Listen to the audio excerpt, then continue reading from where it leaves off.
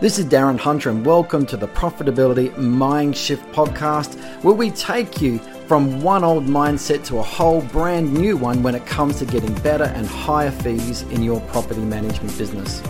For 33 owner fees charged over Australia, New Zealand and the United States, go to profitabilitymindshift.com.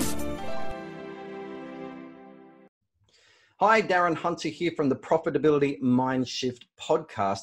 And today I just want to focus on a big issue that property management businesses have. And when it comes to competing for new business, they're always up against the cheaper agent down the road. And one of the most famous or favorite objections that owners have, and they throw at you is, well, the other agent is cheaper. Can you match them? Or, but the other agent is cheaper, etc., etc. I'm sure you've heard it many, many times over. And today I just want to deal with this particular issue.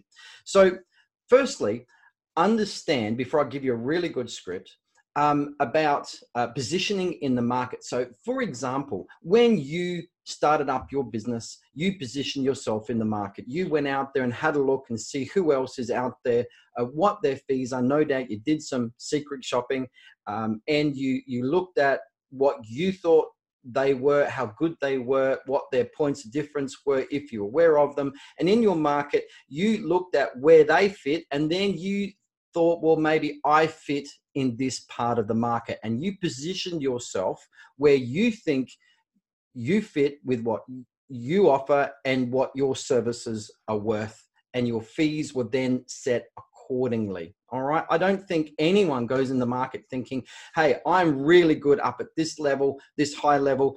My deliverables and my service is up at this high level, but I'm going to charge much less. I don't think anyone ever does that. So they position themselves and their fees represent what they believe they are worth.